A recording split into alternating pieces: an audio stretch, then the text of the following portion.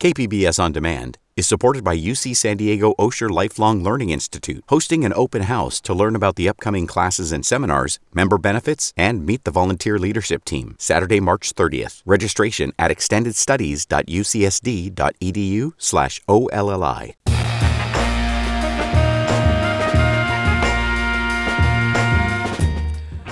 Welcome in, San Diego. It's Jade Hindman. Today we are talking about the role panda diplomacy plays in U.S.-China relations and about the tensions. This is Midday Edition, connecting our communities through conversation.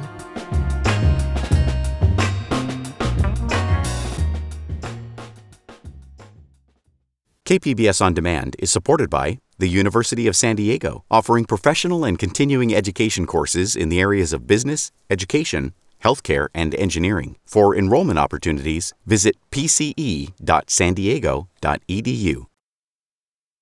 For years, China has used giant pandas as a diplomatic tool to build better relations with other countries, the U.S. especially.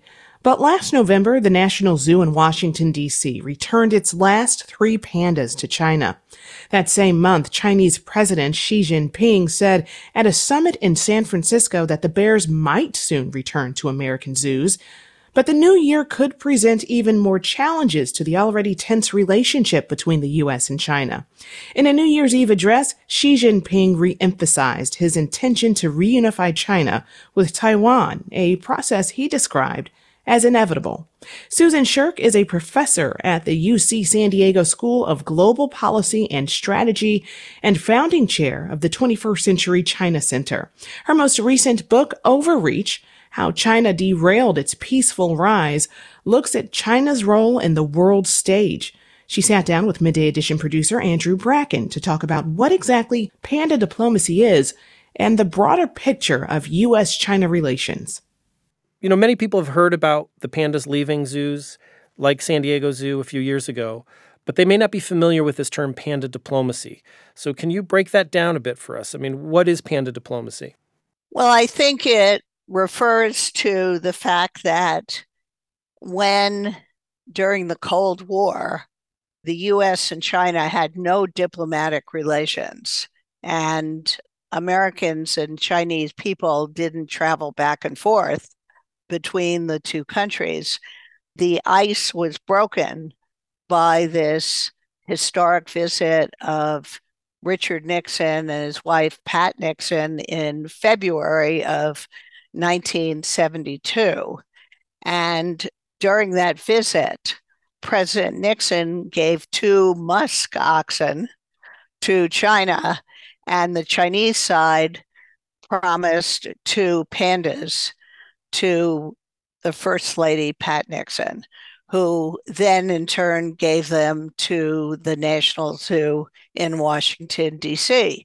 So ever since then, although musk oxen, I don't think have become important symbols of the relationship in China, in the United States and other countries, pandas have become symbol of the friendship between China and other countries. China eventually went from gifting pandas to loaning them to zoos around the world, I think, as you mentioned, including those in the United States. That started in the 1980s. In recent years, China has been letting those loans to the U.S. run their course rather than extending them. Do we know why?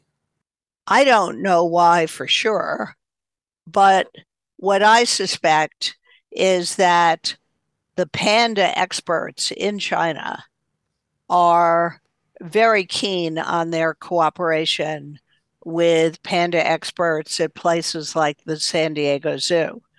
And of course, the San Diego Zoo has been one of the most successful at encouraging, through diet and other scientific methods, the pandas to mate and to produce new baby pandas, which is not an easy thing to do.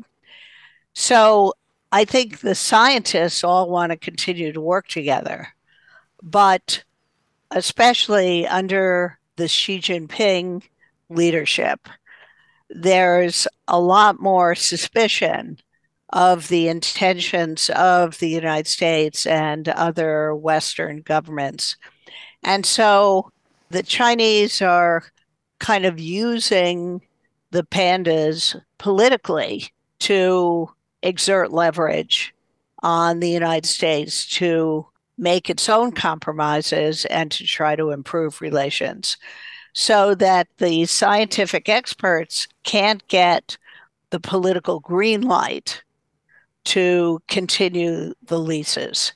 I believe they want to. And now, with the statement by President Xi Jinping at the meeting in San Francisco, they feel that they have gotten that political green light, which of course will produce improvements in goodwill on the part of Americans because they will be very happy to see the pandas return, and that will generate more friendly feelings. Although, I mean, let's not kid ourselves. There are a lot of big economic and security issues of contention between the United States and China, and the pandas are not going to solve all our problems.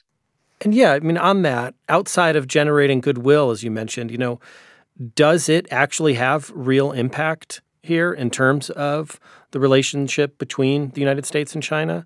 Or is it just more of a symbolic gesture that, gets a lot of good press coverage? Public opinion in both countries has soured on one another. There's more anti-Americanism in China now than there has ever been in the, almost 50 years that I've been going to China. And certainly anti-Chinese sentiment is higher in the United States than it's ever been before. So these social attitudes, people to people sentiments, people to people relationships really can be very important. It's not going to solve all our problems, but it helps break down hostile feelings, which can really become frozen and be very difficult to change.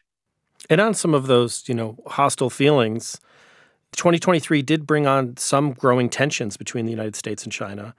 There was some incidents with the surveillance balloons that we had you on Midday Edition talking about that. I mean, looking back on that now, I think recently they found more surveillance balloons over Taiwan recently in the run-up to their presidential election. What did you take from the spy balloon saga? What came of that and the accusations that sort of came about China's activities there?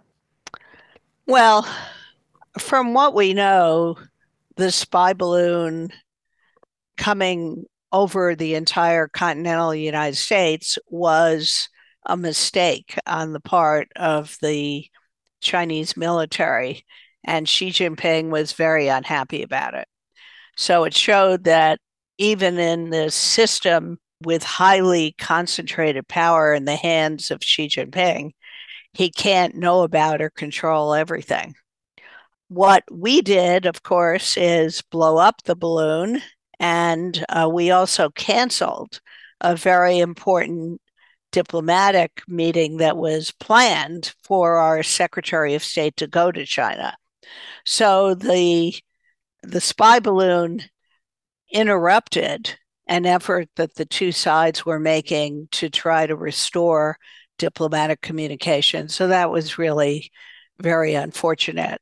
So I think the spy balloon's just, again, one incident, but what's more concerning, China, for many decades after Mao died, Deng Xiaoping came in, it acted in a manner to try to reassure the United States and its neighbors that even though it was a rising power growing stronger, its intentions were friendly.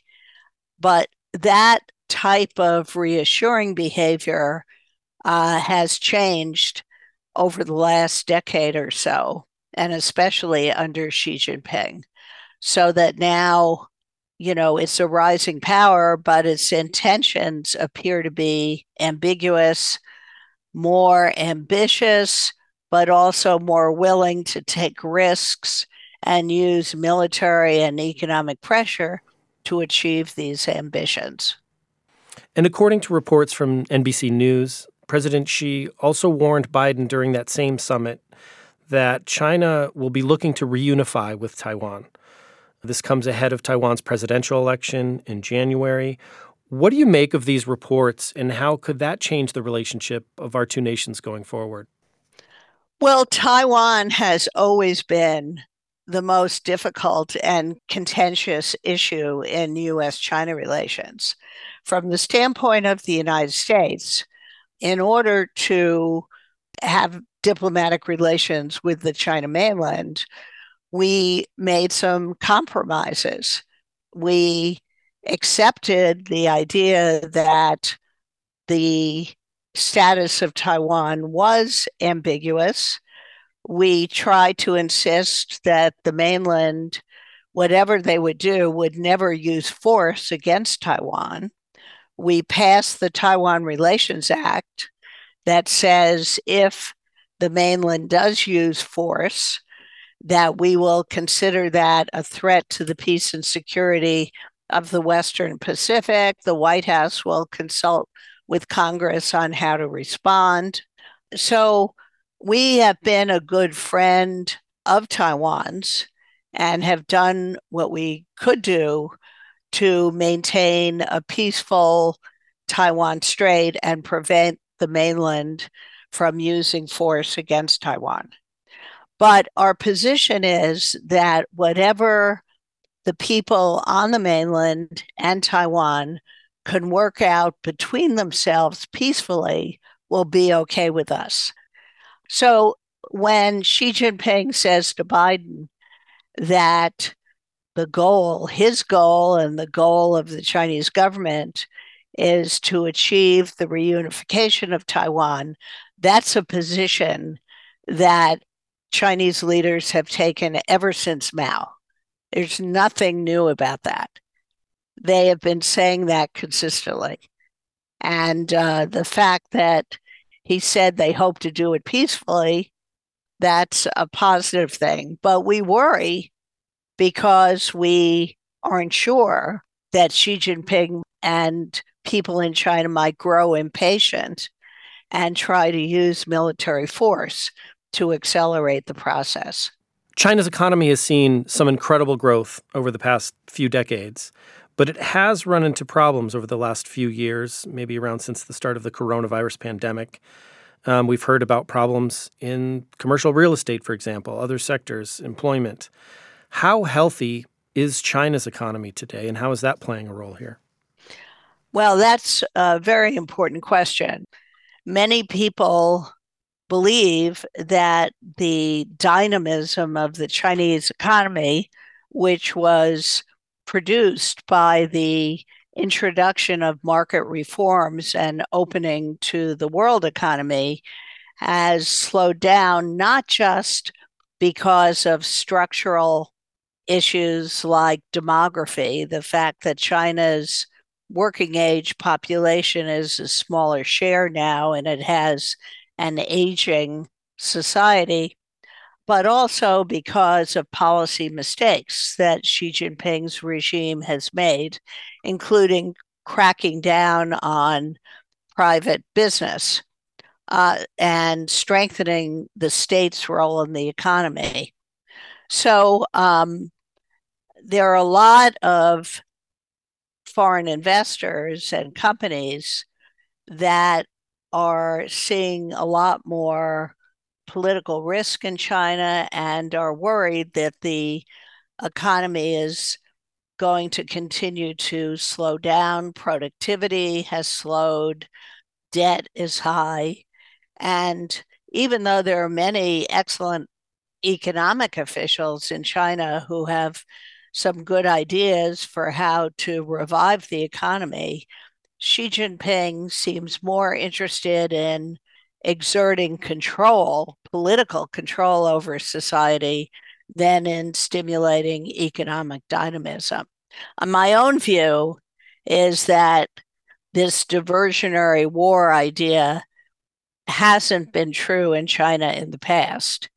And in fact, we don't find this pattern being very prevalent in other countries. So my own hunch is that China's domestic problems are going to motivate even Xi Jinping to concentrate more on addressing the domestic problems. It will not make them more of a threat than they were before.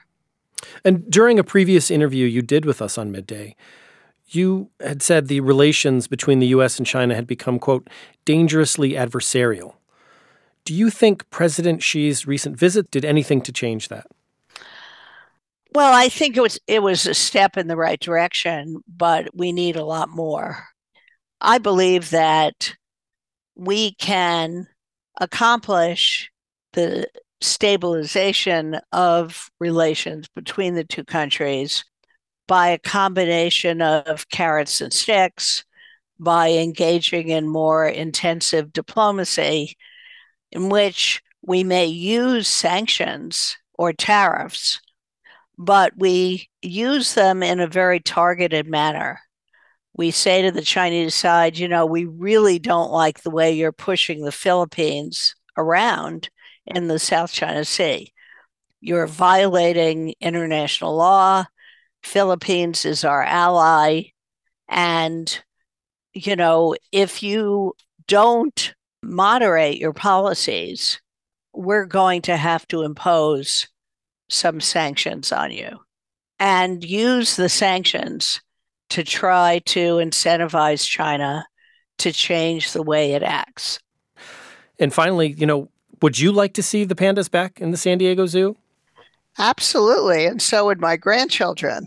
And I think everybody would like to see the pandas coming back. And I think it would be good for the improved knowledge of how to raise pandas.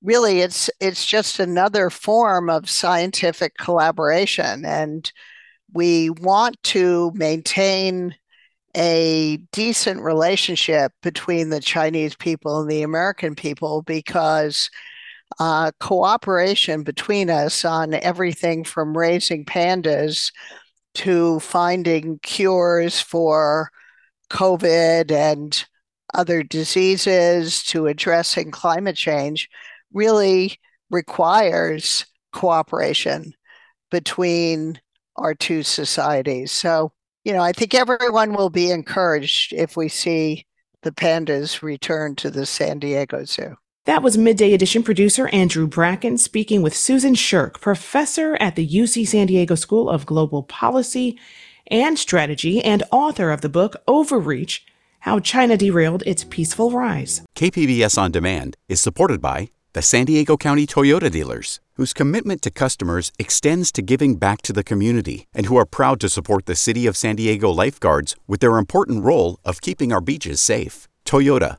let's go places.